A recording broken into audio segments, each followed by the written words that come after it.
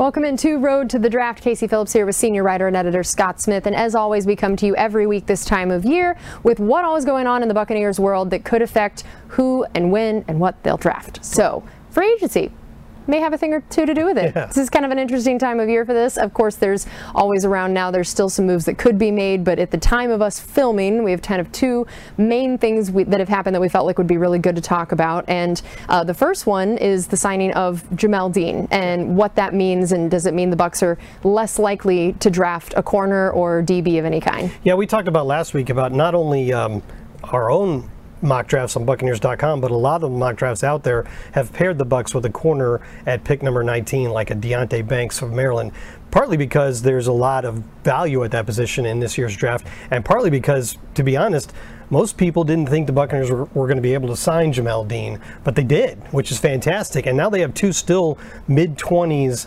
signed for several years outside corners in Carlton Davis and Jamel Dean, and it's clearly not a need outside corner right now. However, if you look at the depth chart, you don't really have an obvious candidate to play in the slot. And I say that because head coach Todd Bowles has said that Antoine Winfield Jr. is going to focus on one spot this year. Last year he was playing kind of hybrid safety and slot corner. And I would suspect that means probably safety, because they want him to be a playmaker all over the field. So you need a slot corner. Sean Murphy-Bunting has not been re-signed. He could eventually be an option if he comes back, but you don't really have an obvious candidate there. And that's why I say if Alabama's safety, Brian Branch, makes it to 19, and he's kind of all over the board on the draft, so some people would say he'd never make it there to 19, and sometimes he does. If he makes it there to 19, he might be a really intriguing pick for the Buccaneers, because not only do they have three safeties on the free agent market right now, but they don't really have a slot corner, and Brian Branch can play both of those positions. He could end up being your nickel if you get him. So I think that's a guy the Buccaneers would be very interested in, a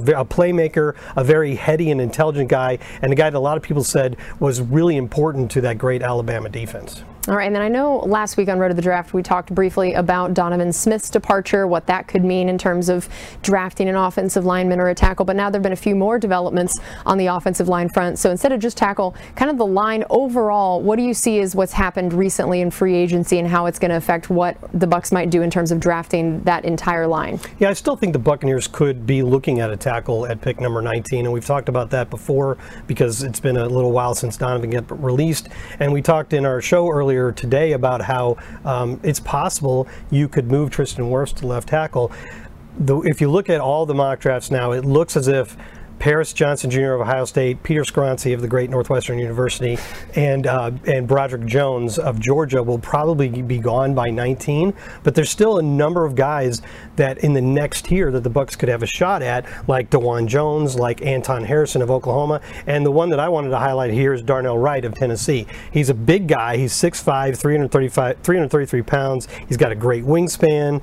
He's relatively fast for his size, and he has started a lot. He has started at both right tackle and left tackle, and the reason that's interesting is because last year he started and played very well at right tackle. So if you wanted to move Tristan to left, he could step right in, or if you thought he could play left tackle like he did in his junior season, maybe you look at him there. It at least gives you some versatility with those two guys. The Buccaneers have some options there in the interior line, like Luke Gedeke if he doesn't play tackle, and Robert Hainsey and Nick Leverett, a couple others, but that's still a position the Buccaneers could look at 19, because probably if they took an interior lineman there, they'd probably get the first one off the board at that position in the draft. So they could maybe take Osiris Torrance of Florida, another really big guy, 6'5", 330, another guy with not only a long wingspan but really big hands, and you know, the Buccaneers could draft a guy that they could plug right in and build up that interior depth and have more versatility with guys like Robert Hainsey and Luke Gedeke.